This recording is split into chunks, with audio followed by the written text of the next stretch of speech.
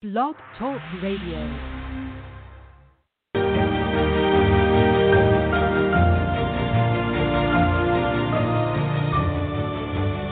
You're listening to the College2Pro.com NFL Draft Blast.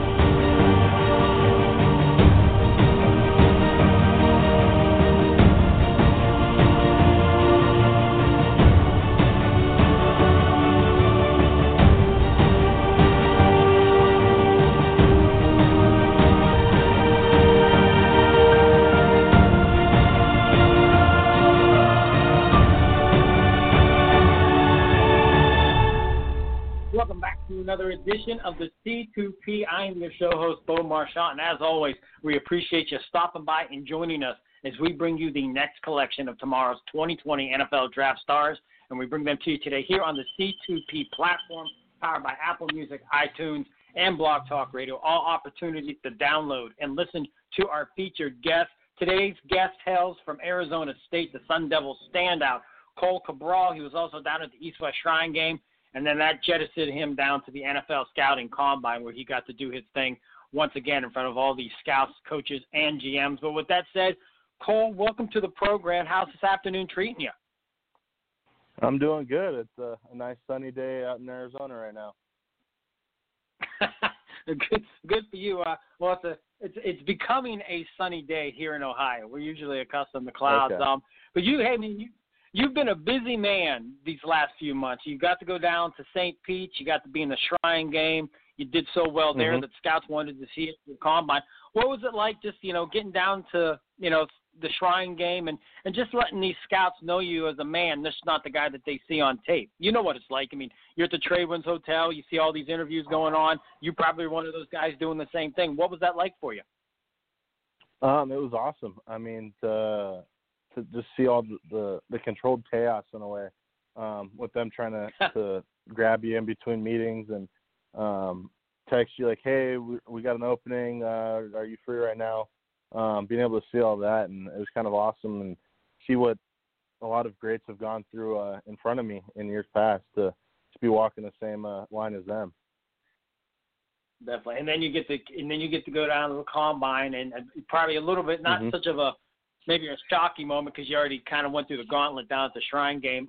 Now, I know nobody's ever happy, but, I mean, were you pretty pleased? I mean, everybody always wants to do better, but with your Combine numbers and just being there and your interviews, were you happy with everything? So for me, I wasn't able to do a lot of the field stuff just because of some injuries I'd had a couple weeks or days out from the Combine, but I was very happy with all the meetings I had, all the interactions I had with all the coaches. And just being able to get to know them and let them get to know me as someone who is a trustworthy person and is someone very down to earth and is easy to talk to. And you've done so many positive things with the Sun Devils. I mean, you really emerged as one of the top guys at your position. When you arrive, when do you get the sense that what you're doing on a Saturday at Arizona State can allow you this opportunity? I mean, do you start having great games against other great opponents? Do the coaches keep saying, hey, Cohl, we see something special in you? How do you get that real sense that, the NFL is going to be an opportunity for you at the end of your collegiate career? I mean, for us, it was very early on. I was put in a situation where I was able to get on the field very early and compete against very high-level guys that are playing in the Pac and out of conference, and being able to go head up with them week in and week out is something that was very important to me, and I think ended up kind of jump-starting my career with Arizona State and this whole process. And then going into year two is having a new staff come in and them start naming guys of who they've coached who I remind them of, and they're guys that are first-round award winners. And it's like, oh, crap, okay, you guys see me in that same position. That's kind of eye-opening. You're like, you start scratching the back of your head, like, am I really have the capabilities of being that next guy? and starting so much as were you a 4-year letterman? I was. Man, Cohl, that's darn impressive, especially when you're talking Pac-12 football, man. That's impressive stuff. 4-year letterman, man. Not too many guys do that. How proud are you of that? Oh, it's one of those things that I get to look back on now with my time being done there, and it's like, holy crap, some of the names that go with it that have come out of Arizona State. And when at the end of the season, a lot of the all-decade teams were coming out from all of our beat reporters and writers, and seeing my name up there with guys that are total amount of career starts and how I'm a top 3 or top 4 in career starts as an offensive lineman at Arizona State, and some of the guys that had beat me by a couple games and what they're still doing and playing in the league now is crazy to see. That's awesome stuff. Once again, Cohl Cabral, the standout from Arizona State, kind enough to take some time and join us here on the C2P as we break down what this young man brings to the next level. Now, I'm curious, for you, I mean, growing up, were you the bigger kid, and were you the more athletic kid doing the sports that you were doing? Yeah, so I was always kind of bigger. For a while throughout my childhood, I was a little bit much on the bigger, the husky side of everything. So I wasn't very big, and I was big but just kind of slow and just stocky. But I think a lot of my attributes and athleticism came from not even me playing football, but playing baseball. Being a bigger guy as a catcher, I was kind of the one guy who was out of position on the field the most, but it ended up giving me the jump start on my feet of being able to have quick feet and move around and be agile enough and flexible in my hips that once I started getting older and started getting into football and I started losing some weight and putting the strength on in the right way and the weight on the right way, it just carried over really well. Oh, that's excellent. So when do you kind of start putting baseball on the back burner and, know that football is going to be the sport that, gets you into college and, puts you in the spot where we're on the phone today? For me, it was following my sophomore season of baseball. Had a couple times throughout the year, football made its way in Ball Diamond where someone kind of crossed paths with me, and I didn't think twice of moving out of the way of him. And just kind of lowered my shoulder and ran through him and didn't think anything of it. And then going back out on the field with me being the last out of a couple of those ones, going back out and having the umpire sit right behind me and goes, the only reason I didn't toss you for that is because you've been really good at protecting me and keeping me dry or keeping me clean back here with all the foul balls in the dirt. And I didn't want to have that go away, but I am giving you this warning that if you do that again or you do that somewhere else, there's other umpires that might just toss you because he's like, I know you play football and that's just instinct, but they're not going to want to hear the story or the spiel about it. They're just going to ring you for it.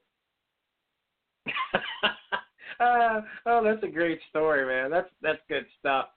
So you start doing your thing for your letterman. I mean, all the accolades. I mean, all the all-star stuff. I mean, with the Shrine Game and the Combine. I mean, you got the arrows definitely pointed in the right direction as we're so close to this 2020 draft.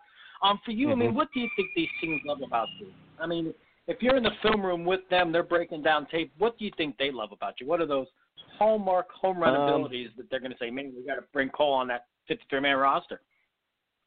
I think for me is a few things, and first of it being that I'm a very versatile guy. I mean, I've played almost every position across the board. I mean, I spent my first year as a starter at left tackle, and then the following year moved into center and having a completely different switch, but being able to really understand the game and how structures and everything dictate an entire defense and being able to read a defense. And then going into my senior year with being a guy who kind of flipped around in spots where the team needed me, with starting the year at left tackle and then moving back inside, and it showed my versatility to be able to kick out anywhere. And then going into the Shrine Game, playing guard and tackle, or not, guard and center that whole week, that I can make a switch just on the nod of a day, or someone goes down in practice, and I have no problem making a switch like that and still be able to keep the pace of not taking a step back and be able to keep the momentum moving forward and get everything rolling the right way. Nice. Do you enjoy one position, I mean, among more than any others, or you just love all, no matter where you're at? I mean, I have a love for the entire offensive line, but for me, I enjoy being inside because it's like playing in a phone booth. I mean, it's a real grimy and hands-on, very physical fight inside, but at the same time, I have like this entire internal love for playing out on the edge of being at tackle, where you're asked to do things very solely by yourself, and being tasked with getting that job done. And if you don't get it done, nothing happens. But being able to take another man by yourself and just move him off the point or completely shut him down or take him out of the game is something that I think is one of those things that I love, because there's no help from anyone else. So you're doing it by yourself. Yeah, definitely. And when I'm scouting games, I got the binoculars on, guys. I love watching the offensive line. My favorite position to watch. And when I find a nasty guy that's, just say the play's going to the left and this guy's pulling right or something, and you follow the play and, to the whistle, and, you get, just that, an extra slap to the helmet, or just all that nasty stuff that nobody's really paying attention to. I love that. I mean, I do. I love it. And sometimes it hurts me, Cohl, because I'm supposed to be taking notes on other things, but I just get caught up in watching that because I just enjoy it. How about this one? Yeah. Now, there's nothing that these scouts can't know about you at this point. But, I mean, this is your show. I know they listen in. Is there anything that these guys need to know about that they may not know about at this point that could help you improve your draft stock?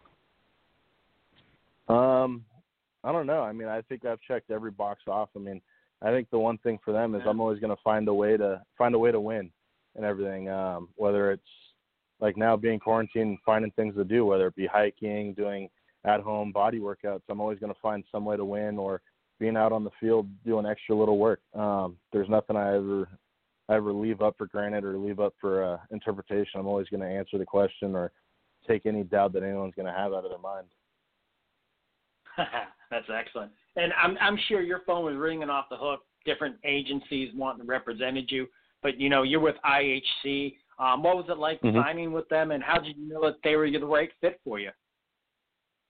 Yeah, I mean, for me, it started very early on, the start of my junior year with talking to agencies and getting to know them. And for me, it was really just kind of being able to sit down, talk to them, and feel comfortable with I'm putting my life in essentially in their hands to represent me and everything that I want to do off the field, and get me in the best situation where it's making a trade or my contract's up for either an extension or a new contract, and knowing that they're going to have my best interest in mind and my family's at heart too. And so being able to have them in my corner, I just felt so comfortable with them from the first meeting I had with them. It was like, okay, I can see myself in 15 years that I've had a great career, and now they're the ones representing me, and I'm done on the field and they're still taking care of me. They're still finding ways to get me endorsements or make money off the field. And I just kind of fell in love with it, and then getting to know them more now that I've signed with them and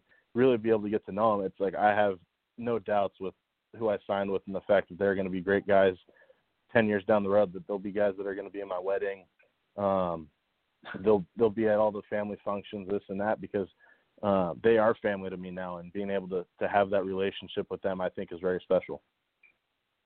That's excellent. And that's what you want. It's such a critical choice. And when you feel that kind of bond, and you just said, it just makes everything that much easier when you have the trust, the mutual trust, and such an important thing. Oh, yeah.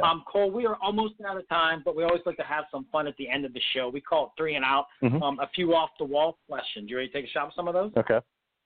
Sure. All right. Now, Herman Edwards is an iconic coach. Who does the best impersonation of Coach Edwards, and would they do it in front of him? Yes. One of our wide receivers, Ryan Newsom, who's a guy who actually is in this draft class with us. But he's one of those guys that could do interpretations of almost everybody. With our old staff, he had some great interpretations of that. They sounded exactly the same as the coaches did. And I think with Herm, he kind of shies away with trying to put Herm on the spotlight like that. Because for as well as he does in front of a camera, he hates to be in front of a camera. So I think trying to keep as much attention off of him as he could. But when it comes time to making a joke or you're sitting in meetings, he's got the best interpretation of him. That's excellent. Now, how about this one? Offensive linemen are usually the bigger guys on the team.